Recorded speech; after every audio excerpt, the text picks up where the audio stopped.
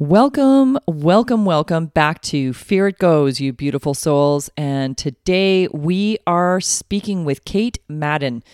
I am very excited to bring you this story because it is one that I was truly unaware of for quite some time. And she has enlightened me on someone coming into themselves through a community like the LGBTQ. And today, Kate shares her story of transition, acceptance, major change, and all of the struggles that come along with it. I hope you enjoy today's episode. There is much to be gained from this listen. Thanks again, beautiful souls, and enjoy the show.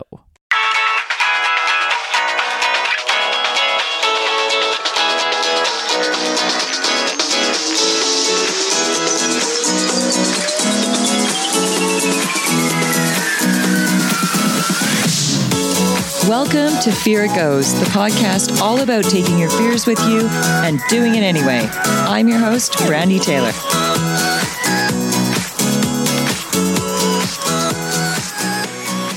Hi, Kate. How are you doing? Brandy, I am so sick and tired of the snow. It is spring. It is May 4th on date of recording. And on May 4th, we have had 3 days of snow in this month already.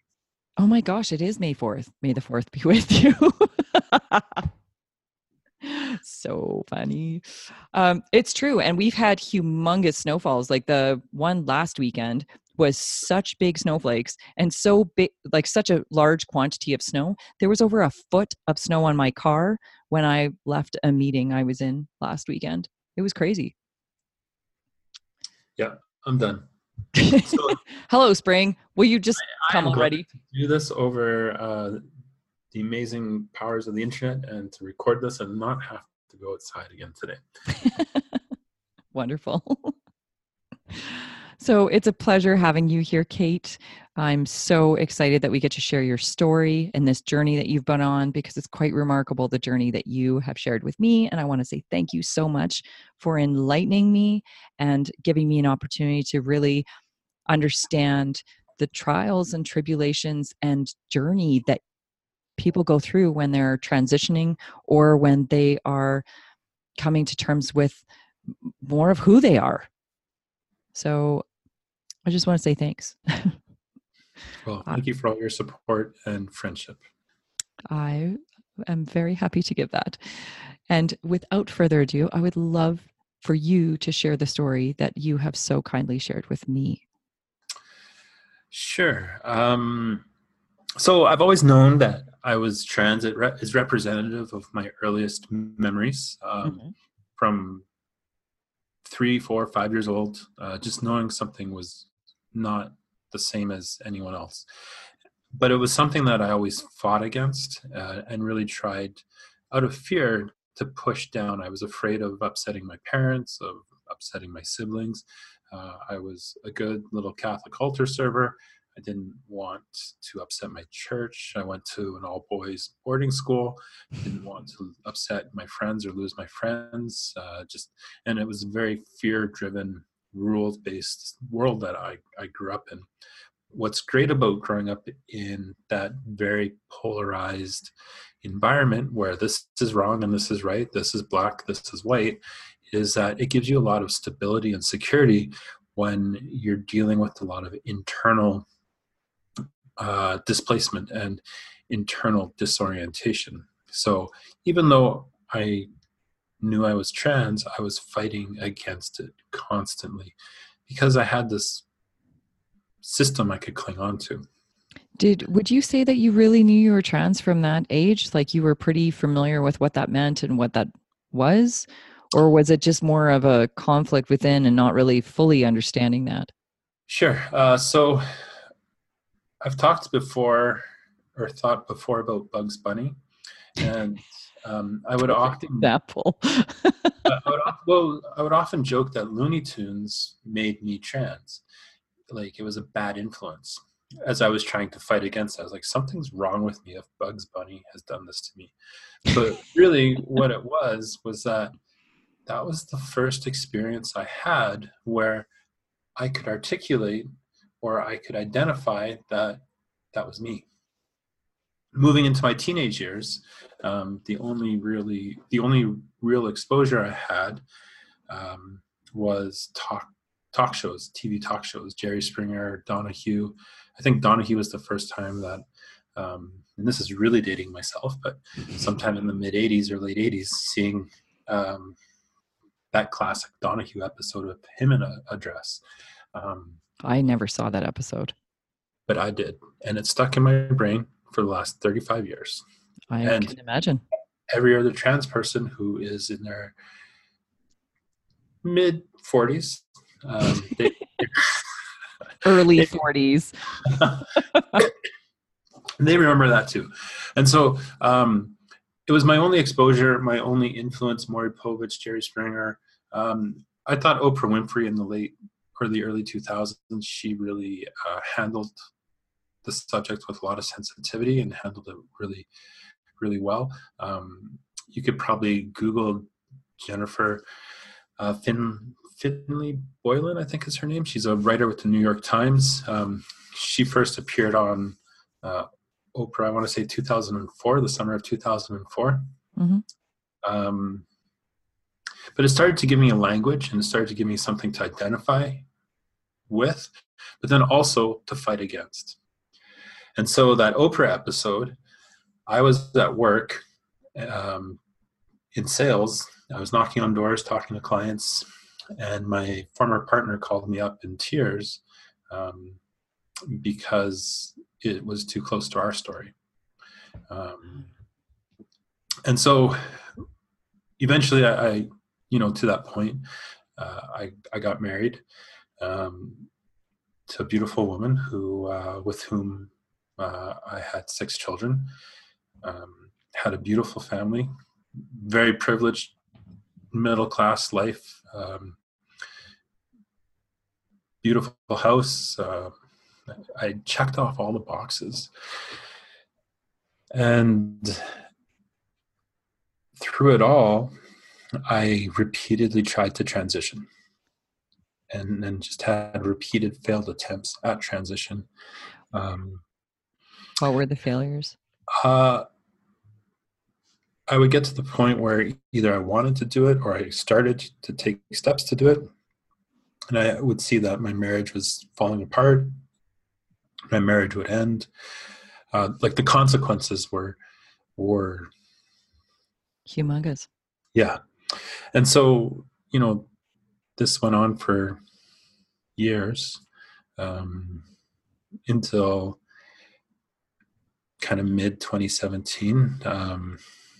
I tried to kill myself, swam out into the ocean, researched riptides, put myself into a position where I could get sucked out. Drank a lot that day. I know that. And I swam back in after a while of floating. And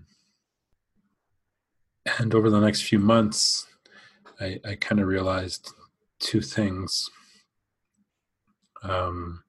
One, I wasn't really living my life for my happiness. I was trying to make everybody else in my world happy. At the demise of yours. Yeah. Yeah, at my expense. And I realized that while I had always seen these things on TV, or I would secretly read these things online or download trans podcasts when I would go out of town or things like that, and then clear my history,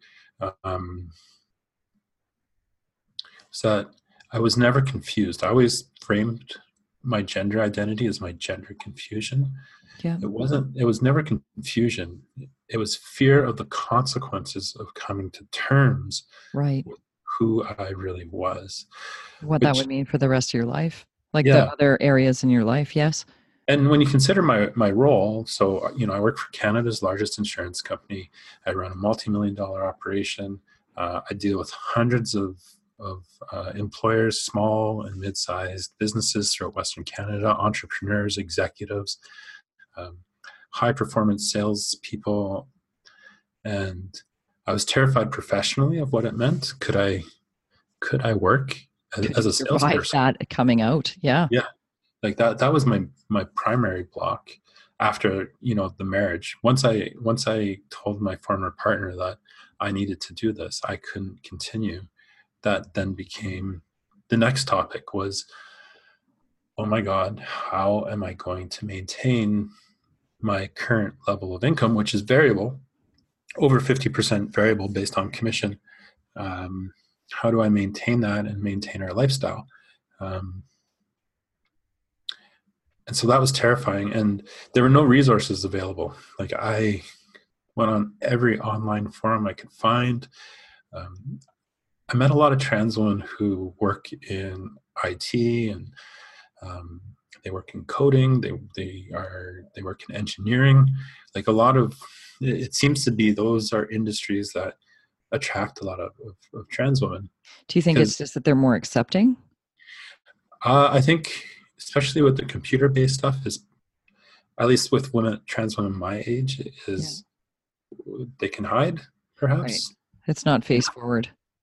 And I could be wrong. And dear fellow trans sibling, if you're listening and you take exception to that, contact Brandy, let her know. I'd love to have a conversation about it. Yes. However, I went to multiple forums, multiple websites, just trying to find another trans woman who was a high performance salesperson, like relationship based, not transactional retail based, but high performance business to business salesperson. I found one in Toronto and kind of one in California. Um, and that's it. When you consider Wow. thousands of trans women who would have seen my posts and my requests, and we're a percentage of a minority. Like, we're not a Right. very significant percentage of the population, but still, I think it's reasonable to assume that tens of thousands of trans women around the world, because I did get a message from someone in the UK,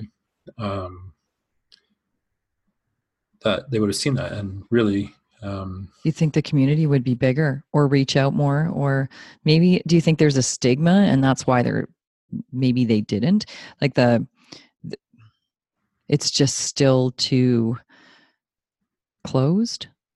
Thinking along the lines of societal acceptance and community, and how far reaching the communities are even still now, or not very far Yeah, reaching, so right? I got through a friend of a friend. Like, I still had a beard when this happened. Like, I think I had just told my former partner.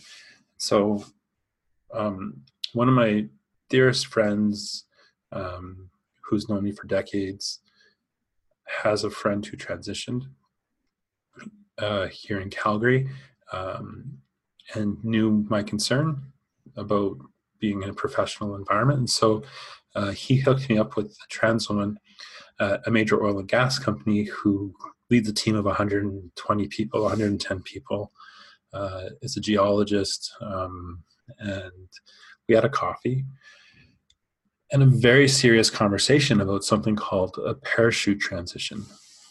And What's so that? that was where my mind was at, was that I had to leave Calgary, which is Right, right. a conservative environment, or at least it pretends to be, and that I would have to move to Vancouver or Toronto.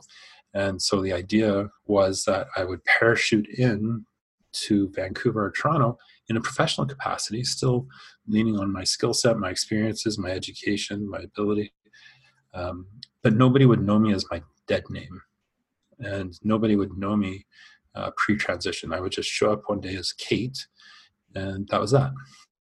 I remember when you told me that you were moving into Kate and that you had started um, taking the hormones, and it was such a scary but very exciting time for you.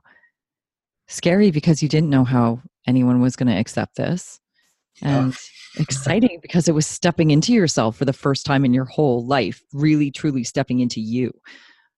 Yeah, amazing. Yeah. And so here we are, a year and a half later, still in Calgary, and Not I'm parachuting.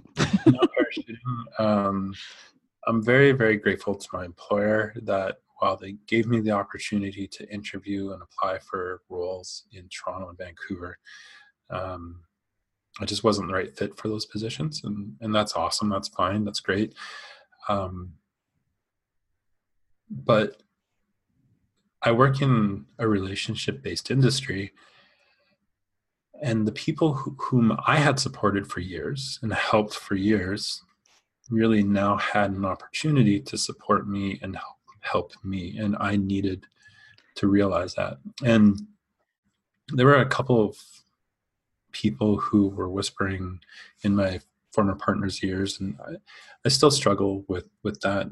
The introduction of doubt and fear that was brought into our life through that, about how nobody would accept me, nobody would want to work with me. It's not to say that it's been easy, and I have learned that there is a massive difference between acceptance and support, and that's fine. If you have an issue with where my life has taken me, like, that's great. But to be fair to all of my coworkers and clients, I have not had a single issue working with the hundreds of people that I do at the level that I do. There was an acceptance. Yeah. So, Yes. And I mean, there's support, and people who I was close with before, a couple of them I'm not as close anymore, and that's fine. Like, as people leave your life, others enter. Mm-hmm. I get dead named still a lot. Can you explain that? I know what that means, but yeah. So to be dead named in a trans context is the name that you were assigned at birth is the name that folks will use with you. And I can accept that it will happen and that it does happen. It's never done out of malice, but it can be really frustrating and really difficult when you've already pulled someone aside, or you've already corrected them or educated them. And because it doesn't fit you anymore. Yeah, yeah, it's yeah. You're Kate. I am who he always wanted to be at the end of the day. And the other kind of difficult challenge with transitioning with people who've known you a long time, whether family or work or friends, is misgendering. And so right. what that means is using incorrect pronouns. That's more frustrating than the dead name, to be honest, because what it kind of demonstrates to me is in those situations where you have educated people, and I've really tried to be an open book. You have been amazing that way, to be honest. Like I couldn't have asked for something better than what you've offered. You've offered a very open discussion without frustration or anger towards anybody who's asked questions. And because we come from a place of ignorance, I do. I came from a place of ignorance. I didn't really know anything about this. And I have a much, much better understanding and a lot more compassion and empathy to the community and those that are in it. And my sister is gay. And it's actually allowed me to see her from a new light as well. And it's beautiful. And I'm really grateful for that. To that point, like with your sister, is that what I'm trying to do is personalize the experience so that people can take it and learn from it, so that the next trans person or the next queer person they meet, there is that compassion and understanding. Or they're at a party or a function, or someone says something ignorant or unfair towards gender or sexually diverse people, and they're able to just not necessarily defend or speak out, but create space to be an ally and say, well, no, it's not quite the way it is. And so right. I just try to personalize it, and so I try to engage people, and it hurts at this point, a year and a half later, and I mean, you can talk about my voice, but you can talk about my hair. I think your hair looks great. I do too. I really like my hair, says she as she plays with her hair. But what it makes me question is everything. And the reason for that is, if this is my friend or my colleague who's known me for years and they can't accept me as a woman in their brain, like they can't make that connection. Because it's not that I've made this choice. It's not that I realized I was born in the wrong body or that I now identify as female. It's that I was always female and that I was socialized not as a male, but as a girl trying desperately to understand what was wrong and why she couldn't participate in the world like everyone else could. Because you look different. Yeah, I was a football player, I was a soccer player. I tried my best. Really, I tried really hard to fit in every which what way. Everybody else wanted you to be. And I was a chameleon, and I just took whatever script I was handed and I ran with it, which is really great in a sales environment. Let me tell you. Very handy skill set. This is a long-winded response to your question. Which I guess could be on my gravestone. So transition sucks. It's not for the faint of heart. It's the worst thing I've ever done. Ultimately from a mental health perspective. For a few reasons. Not only the transition itself, but the losses that you've experienced because of it. I think those are very intertwined. And I have quite literally lost everything. Yeah, lost my marriage of 15 years. I have children who don't speak to me, not necessarily as a result of transition, but more that toxic masculinity prior to transition and the trauma that inflicted on them. That's actually, let's go into that just a little bit. It's kind of funny that you say the toxic masculinity. In your case, that was a matter of you trying to fight what you are, and then how it just kind of came out. I can't count the number of times I said to my oldest son, be a man. I created this amazing ideal of a man and a family man that when I transitioned, it blew that all up in so many ways and made him relive all sorts of trauma. I think because I tried so hard to be that guy, that to fight who you are, to fit in, to be everything for somebody else, that I and suppress everything. So it's a terrible thing.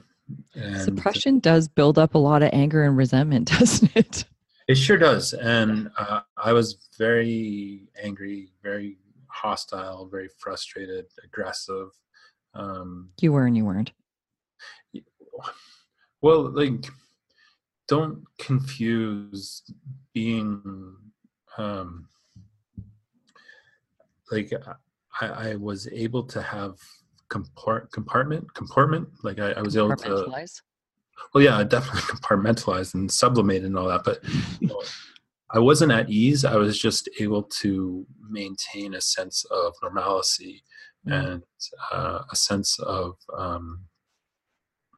what's the word I'm looking for? I was polite. I was well-mannered. You lived well on the surface, but really below it, you were kind of. I was a maelstrom.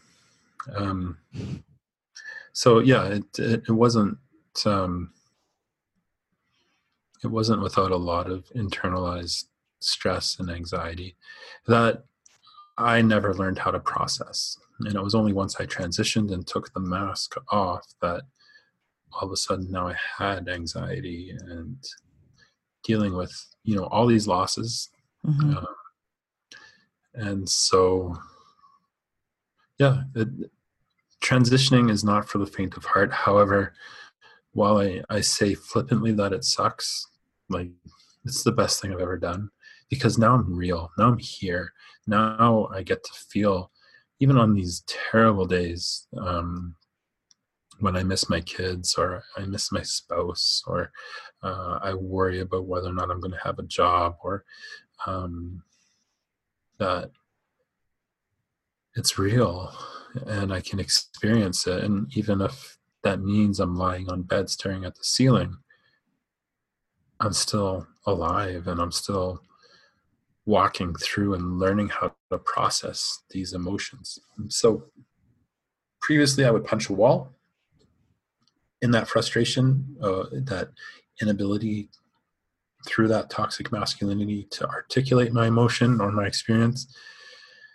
Now I might cry, but it's like a catharsis and it's a release, and I always feel better afterwards.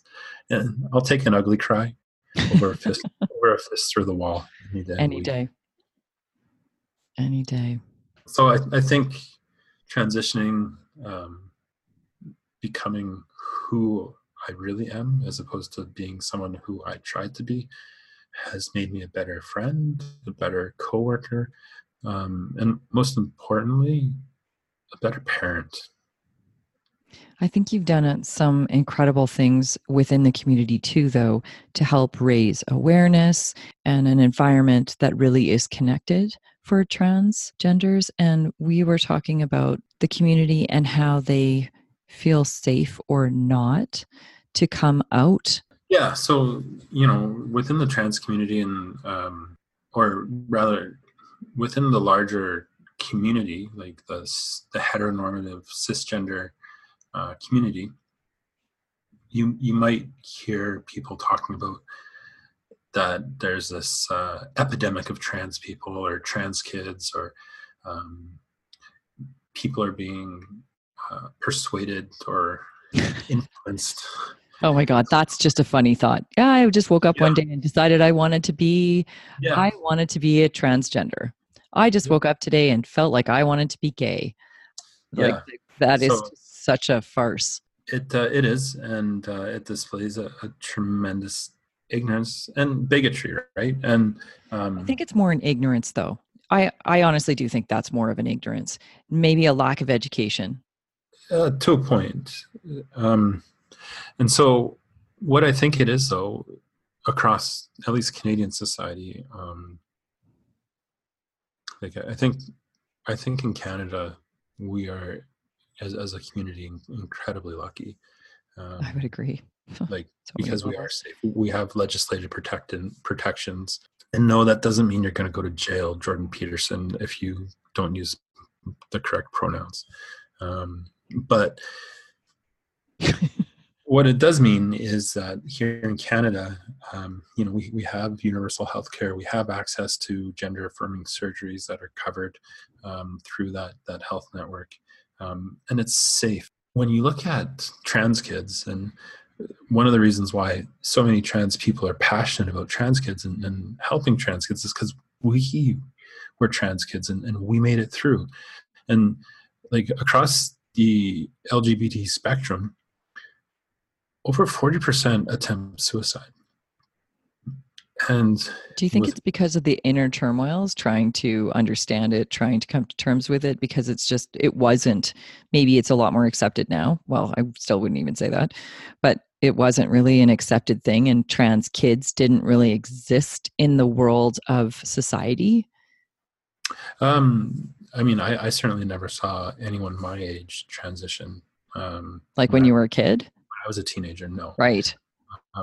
Now, I mean, I can list off multiple. That's good.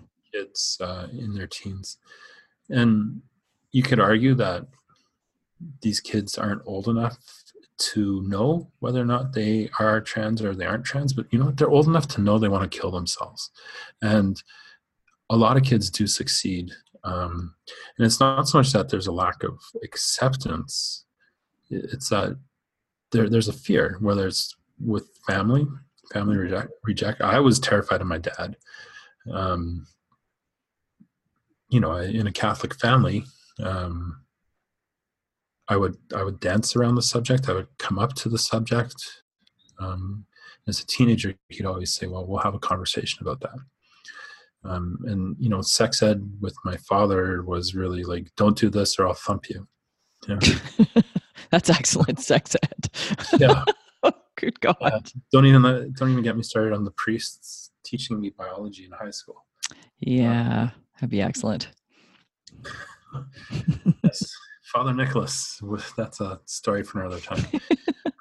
Although I had a wonderful experience with all the priests who taught me through elementary and high school, and I am very grateful to all the good men who gave their lives in service to the community that they chose to serve out of love, for the most part.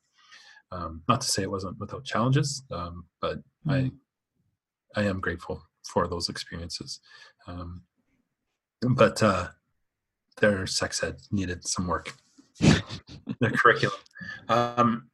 But,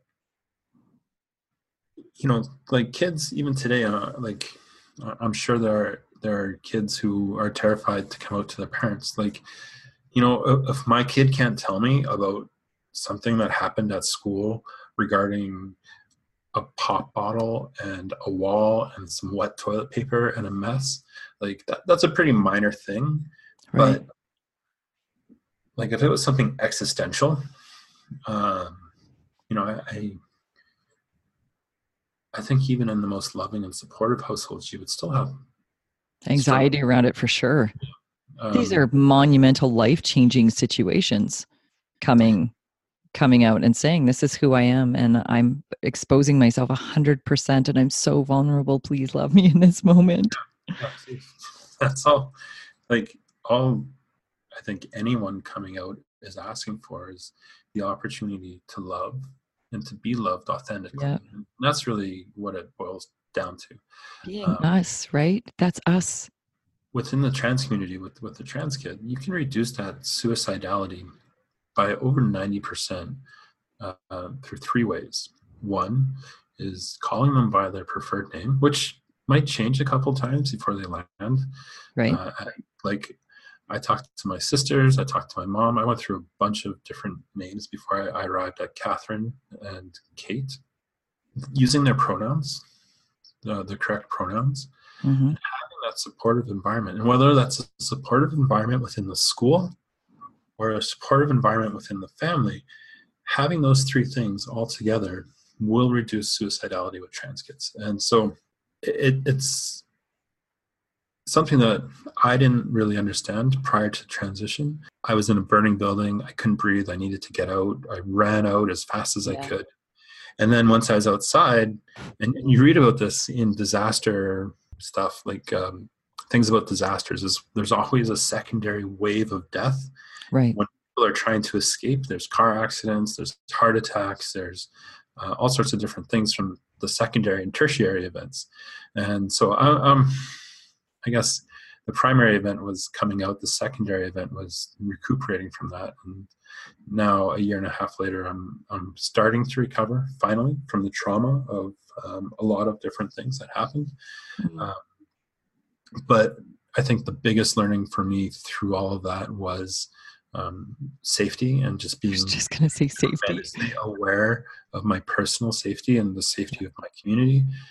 Privilege, understanding those unearned social benefits that came from being a white male in Alberta.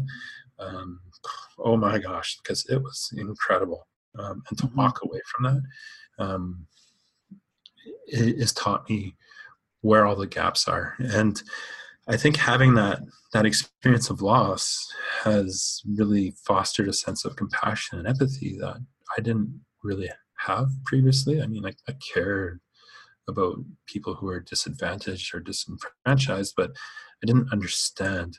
And now to live within an environment where, and I have a tremendous amount of privilege still within the trans community, within the queer community, within the general community.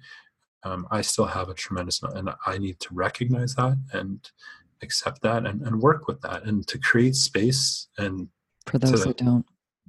And to let them speak their experiences and Like, it's not for me to speak for the voiceless. It's to hand on the microphone and let them do it. Just understanding that intersectionality of oppression and just like that systemic oppression has been mind blowing. And a saying I've seen a lot of is that until all of us are free, none of us are free. Which is true. This is a fight for equality. No different than it was for women, no different than it has been throughout history. And there has to be a compassionate eye that's looked at this community for that equality, the fight for equality, or the rights to equality. Because honestly, it doesn't matter what your gender is. It doesn't matter what your sexual orientation is.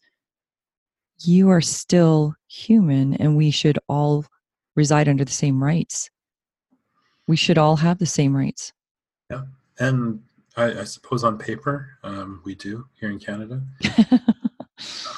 Yeah, biases are not, biases do not show that.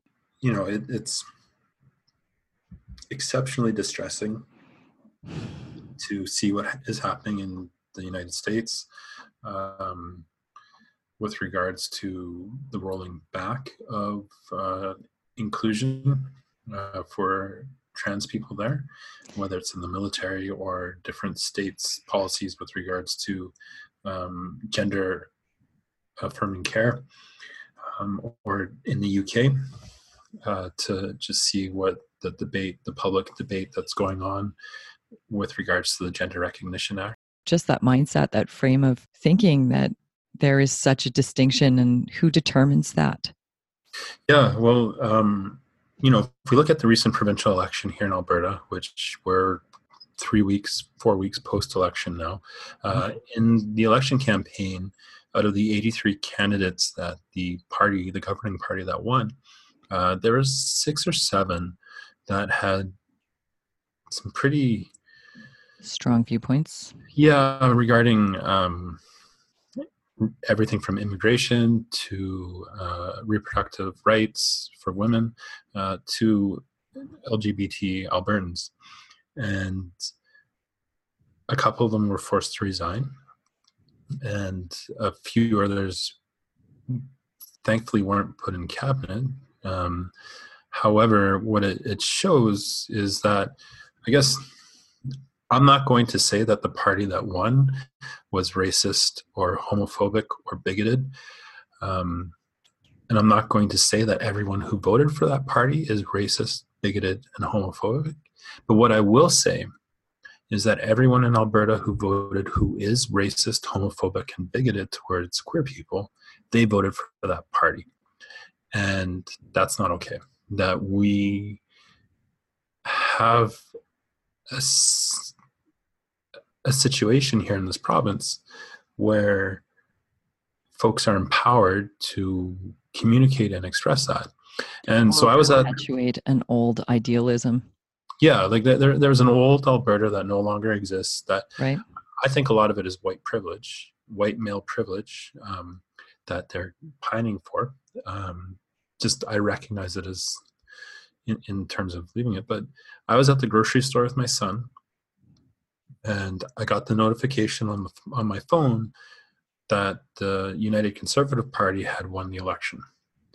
And I just want to be very clear that I am going to benefit tremendously financially from the policies that this government will put in place. And I am already seeing the economic impact just a few weeks post-election in terms of the clients that I work with. It's like I'm going to do all right here financially. But my question to myself was, I pulled my phone out, was, oh my God, am I safe? And I think a lot of queer people throughout Alberta were asking themselves that. And it was really interesting in the community to watch it kind of split into two camps. One where they were leaving, they were moving to BC, they were moving to Toronto, they were gone, or just completely beside themselves with that fear. And the second camp was a group of folks who started to organize almost immediately, and trying to collectively create not an opposition, but create a voice and I think a platform for advocacy for our community. Um,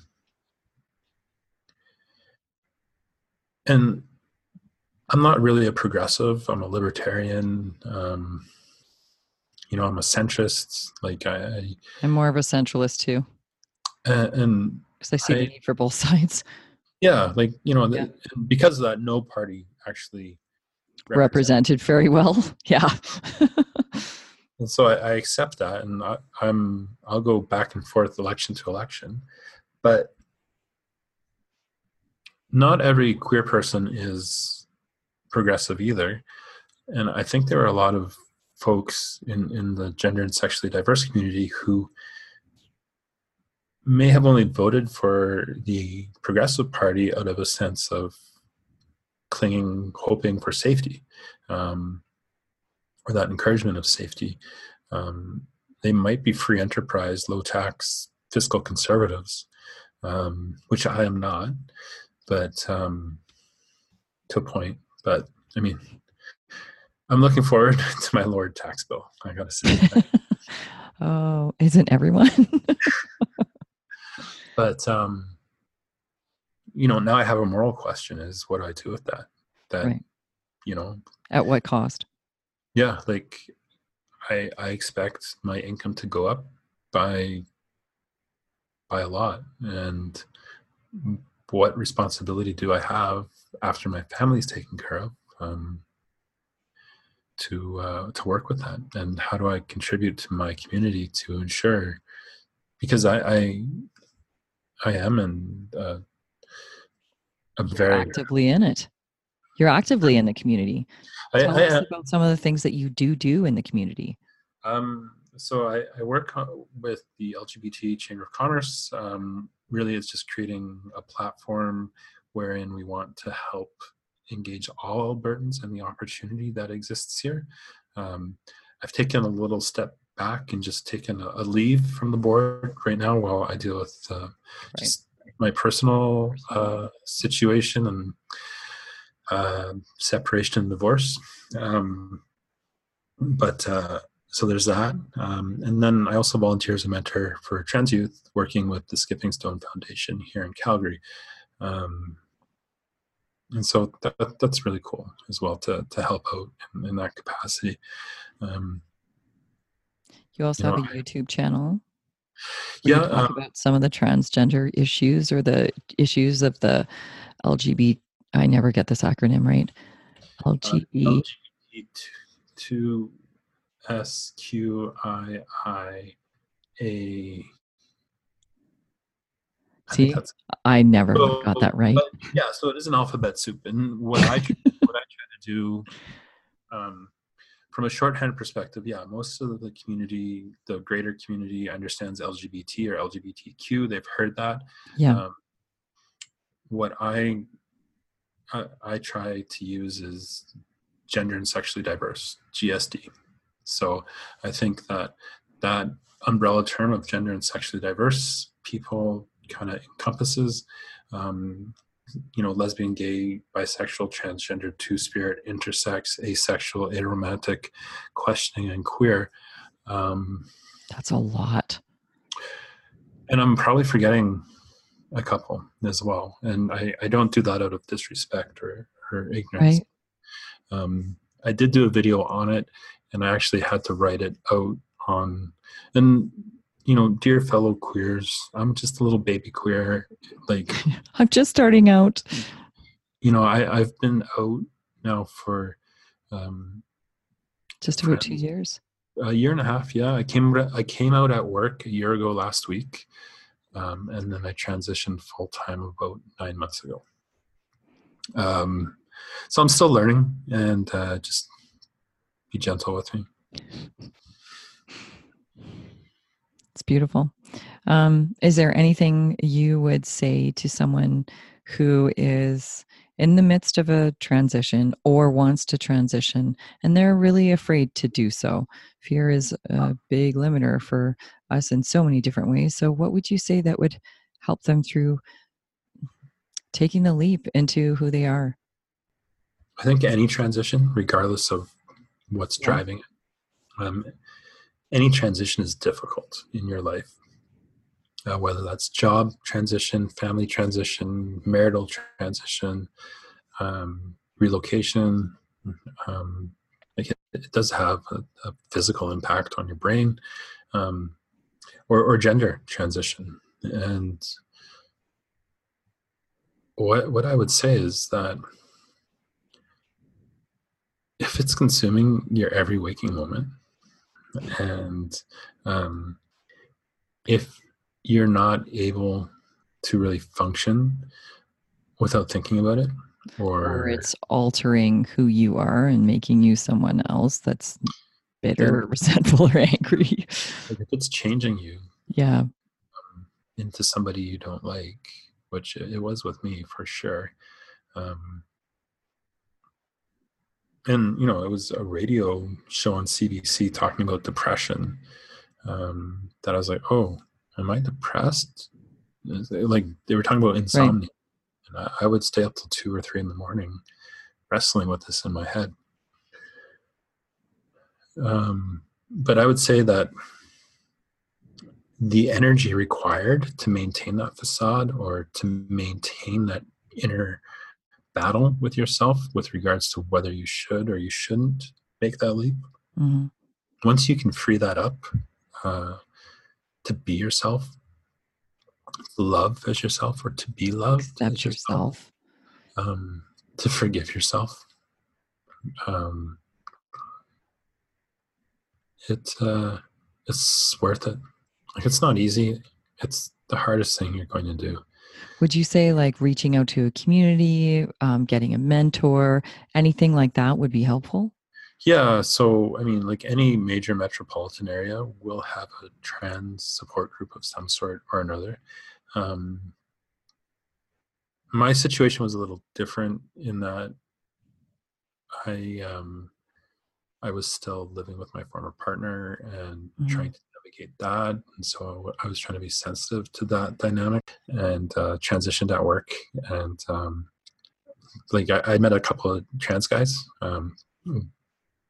one I work with, and my friend's former classmate.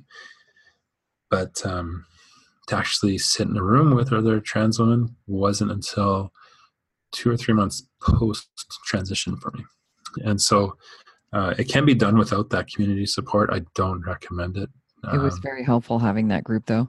it was, I've found tremendous support just with, being able to listen and learn from other trans women and their experiences, whether it's someone who's 21 or 22, working at a coffee shop, or someone who's in their 60s and um, is, on that other end of the age spectrum. Um, it's been it's been really cool. And so, yeah, I would say reach out to those communities. There's also a lot of great communities online, whether it's on Reddit, on YouTube. There's a lot of trans YouTubers, ranging in different age and different categories, whether it's just makeup or lifestyle. Um, my favorite trans YouTubers are all Canadian. I don't know what it is about what being trans and Canadian, but we seem to do a really good job with it. There's a couple in Toronto that are easily Googled, but you can at least you've got nowhere else to go, and you can at least identify with other people's experiences, or you can rule out other people's experiences. So those trans tubers in Toronto, for example, like there's three of them, for example. So Gigi Gorgeous, who seems to be kind of taken off on her own and moved to LA, and but Wow. um, millions of followers now, subscribers. Came out of that kind of like, she had a very long story. And years ago, I would watch her on YouTube, and it was more kind of a feminine gay man who eventually came to terms with her being trans. But, I was able to go, no, that's not me.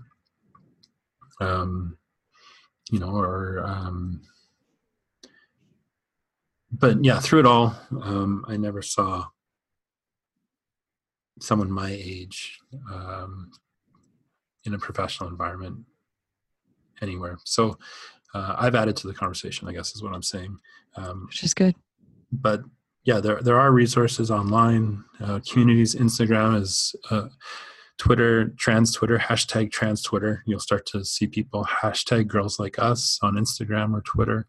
And like, I speak from the trans feminine experience, the trans woman experience, but I'm really leaving out a critical piece of the gender identity community, or the gender non-conforming community, the trans community, and that's non-binary people. So, my gender expression is really quite binary. Like I am feminine. I dress pretty well for work. Usually skirt, makeup. I take my business seriously, and I want to be taken seriously, and so I try to look serious. Occasionally, I'm hot. I'm gonna say I can dial in hot. You look now. Smoking. So I'll take that once or twice a week. Although when I'm not at work, I wear jeans and t-shirt like tonight. Sometimes leggings. Yes, I have a couple of those. So the trans feminine experience, the trans masculine experience, that female to male experience, and they're some of my favorite people in the world. Chatting with the guys I know here in Calgary, or reading what they write online, really, really interesting stuff. But then there's the non-binary experience, and so there's a difference between gender identity and gender expression. And while I use she and her pronouns, I am a woman, and I can talk about that pretty articulately. There's some folks who, some days will go back and forth, gender fluid, or will be neither. Agender is a term. They'll use X on their driver's license or their passport. Dr. Joshua Ferguson out of Toronto successfully challenged Canadian law and won, I want to say about a year ago. And they have some really interesting perspectives online that I've read. And I find that the non-binary experiences actually informed my understanding of gender identity and gender expression, and completely blown it open. Can you explain that, please? Because we talked before about gender identity and gender identity, like what you identify with, and then what's the other one? Gender expression. Thank you. Yes. So, So gender identity, like I was saying, that you've got that spectrum from male to female, and then you've got people who might identify as neither or have both. And gender identity. Yeah, gender identity. So, right. I identify as a pretty, I'm in my 40s. I'm a woman. I'm a parent. I'm a professional. And it's not that I chose to take the binary route, either male or female. It's just like, it's what I've always, it's what I've always known. And I'm not trying to speak for my fellow trans people who are in that gender non-conforming have that gender nonconforming experience, but just That I've that's learned. yours. What's that? That's yours. And this is really nice because a lot of people don't understand this. And I certainly did not understand this Yeah. until So we had these discussions. typically, someone who's non-binary will use they them pronouns, um, and like if there's ever any doubt, I think a trans person of any persuasion across the entire spectrum would rather you just ask, "What are your pronouns?" than you trying to guess or fumble or worse, misgender them and use the wrong pronouns. Yeah, just ask them what their pronouns are. So they use they them pronouns. It's not androgyny. Like, it's well, it could be androgynous. It could be androgynous. It's not androgyny. In that classical David Bowie way or what Right. have. And then when it comes to gender expression, Yeah, like I maybe. typically identify or express myself as in a very feminine manner. Um, it's not hard to recognize that with my makeup or my clothing, the colors I wear, how I carry myself, my shoes, my purse, whatever. That I'm female or female identifying. A non-binary person might not. They might be assigned male at birth. They might be assigned female at birth, and you may not be able to tell. Um, or you might be able to. They might have a beard, but they're still non-binary, or they might look very feminine that day. Our experience with gender expression, gender identity it's changing at a very rapid pace. Yeah. And faster than perhaps some people in society are comfortable with. I But think the education around it really needs to be like we need to have a lot more education around it because it's still I have access to you and I'm still foreign. This is still foreign to me. I mean, I'm a lot more aware now than I was, but it's still pretty foreign to me. And we talk about this. So I can't imagine what it's like for people who just see people on the street and go, well, she's female or that's male, or they just make these assumptions because that's what we've known throughout history. yeah, and I think the language is shifting, and the language is being created to help people identify themselves and then to articulate that identity or that expression. Um, and then vocalize it and have others advocate, or they can advocate for themselves out into society. And whether that's gender neutral bathrooms, whether that's an X on a passport or a license, the world has changed. The world has shifted, and even the language that we use in the trans community. Um, from the language that was used in the 90s when I first started going online, my very first internet search was on Alta Vista. I looked up drag queens because that was the limit of my language. That was Right. the limit of my understanding of my experience and my identity was drag queen. And so once I started exploring the trans world back then, like we used words like transsexual, transgender, CD, TS, TV, like a lot of abbreviations that are just no longer used and no longer acceptably used either. I Just don't because know. there's been an evolution. Yeah, yeah, Right. absolutely. Um, and so um, and it's been really interesting to watch it from a distance as someone who was in the closet, but still part of it. Like this was my community, and I knew that even in the closet.